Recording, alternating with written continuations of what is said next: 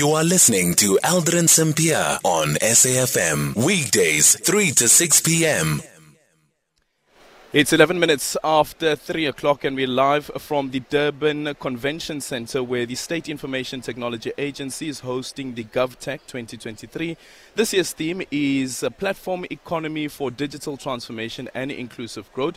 Today is the second day of the Premier ICT Conference on the continent, where discussions surrounding the digital economy, digital transformation and inclusive growth will be at the forefront. To help us set the scene and the highlights from the conference so far, we are joined by Dr. Bongani Mabaso, who is the Managing Director of the State Information Technology Agency. Dr. Mabaso, good afternoon. Thank you so much for joining us. How does it feel being back in the public sector? You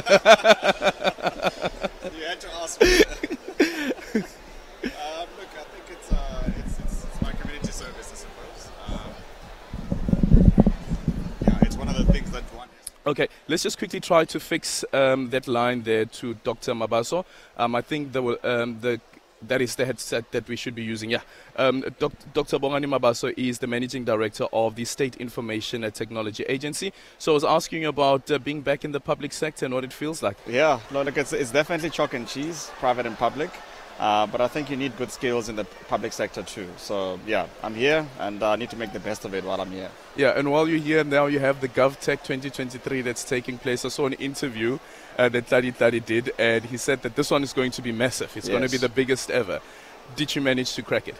I think we did. I was absolutely blown away by the number of people that showed up. Last night at the gala dinner, the amount of tables that were there, it was just absolutely incredible. It was electrifying, the atmosphere. Even today, typically in GovTech, day 2, day 3, people tend to, go away, but it's packed. Yeah. We're sitting around a packed exhibition hall. There's people in the plenary, there's various tracks, and there's people inside. It's just absolutely incredible. So I've been blown away by the reception. We're expecting, far less than what we got. There's way more people than what I anticipated. So I think we've managed to do that. So what does that tell you about the interest that people have in this sector? I think that the interest is massive. For me, one of the things that was very encouraging was the number of young people that came up to me and said, I've never heard of GovTech before. This is my first GovTech, and I came there because you are there. I identify with you. And I was quite shocked at those statements, but there was a couple of people that actually came and told me that last night. So I think it attracts young people. And I think, the Minister, Mondli Gugubela, the Honorable Minister, always says that the digital economy is an economy for young people. And I think the more we involve young people, the more it's going to grow, the more it's going to attract more and more. And I think GovTech is just going to continue to grow bigger and bigger and better. And at the center of this year's GovTech is how do we get the government to benefit from the platform economy? Correct. What does that mean? So look, the digital economy is around the trade of goods and services, right? Digital goods and services. Although, as we know, it can extend to even physical goods, right? So if you think about Uber, you've got a platform that facilitates the exchange. You need a service, which is a ride. A driver has a car that he can use, he's got some time, and then you facilitate that. So really, platforms facilitate the exchange of goods and services within the platform economy. There's no way for me to take physical money and give it to you in the digital economy. That's not how it works, like in the physical economy.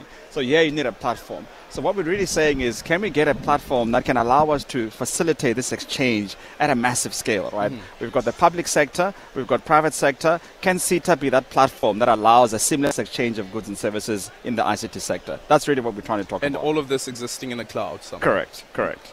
The Z83. People always complain about it. so maybe some solution to that one as well.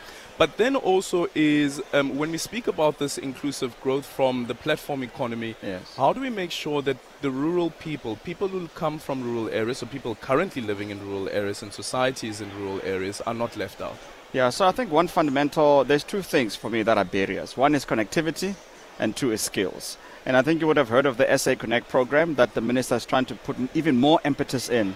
In fact, the Honorable Minister is talking to various partners like Telkom, Seacom, Liquid, etc., and many others, MTN, Vodacom, to help us to roll out even more connectivity across the country. Because if you don't have that fundamental connectivity, you can't participate in the digital economy, right? So that's number one. Number two is the issue of infrastructure. That's infrastructure, right? You need the base infrastructure even in the poorest of the poor, right, areas. Number two is around skills. If you're not going to have digital skills training to make sure that it reaches the far-reaching areas of the country, you're not going to have participation from those in the rural areas. So that's the second program that we're looking at. We've got NEMISA, we've got the various SITAs, even us as well as the State Information Technology Agency that are actually busy training up people and equipping them with digital skills. And of course, we are partnering with our partners like big techs, so Amazon, Microsoft and the like, to help us to also train SMEs in this area. Where's our Silicon Valley? I think if you crack this, we might be able to create one. Where's our Silicon Valley? Because we also need to speak about what South Africa looks like in the future. And if the minister says that the digital economy is about the young people right now, but where should the young people be funneled towards, especially the talented ones? Yes. Where's that Silicon Valley that we are looking at? Yes. Look, I think it's going to be a virtual one. I don't think in South Africa there will be a physical space. I mean, I know there's the Silicon Cape initiative. Yeah, okay, maybe they're successful. But I think it's going to be a virtual one. The digital economy is virtual. It doesn't have physical boundaries, space, etc. It can cross boundaries, right? I think what's going to end up happening is that the economies in Africa in general will end up being connected via ecosystems in the digital economy. So that when you trade, you can trade with somebody from Kenya, from Nigeria, from South Africa, etc., right? Using digital money, using digital platforms and the like. So that's what I think it's heading to. So everything is there in the cloud. Correct. Metaverse. And then the other one is you mentioned the issue around corruption and how corruption has really been a bloat on a stain rather on the integrity of the state and how the state is being perceived. What sort of innovation can a platform economy bring to help us bridge that particular gap? Yes.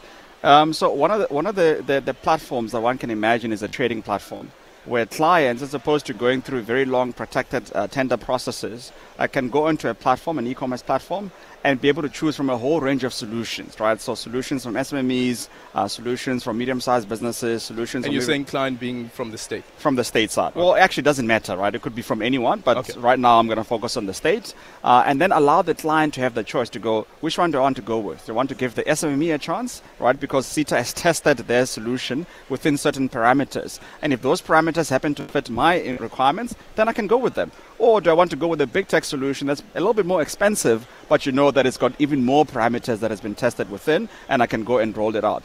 I think right now we don't have choice, right? It's a very one-to-one sort of transaction that our clients go through when we go through tender processes. Yeah. I think in this way of operating, we're actually giving clients the choice to go, here's 10 solutions that do what you want. Which one do you want to try? You want to try this one? Maybe you can try 3 at a time, decide which one suits your needs, and then be able to then commit to buying it. Yeah.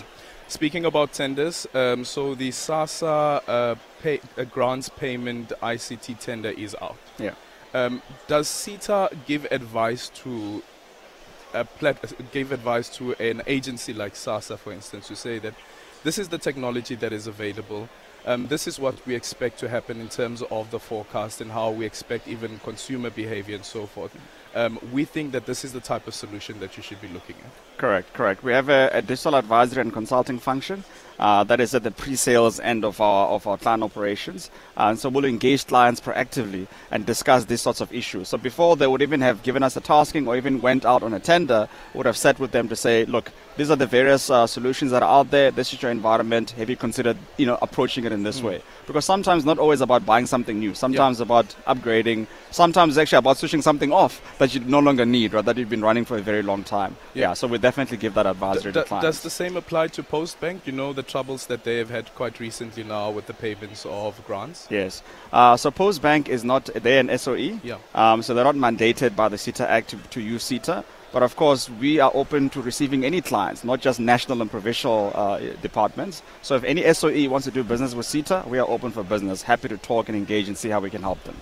Thank you so much for your time. That is Dr. Bongani Mabaso, the Managing Director of the State Information Technology Agency.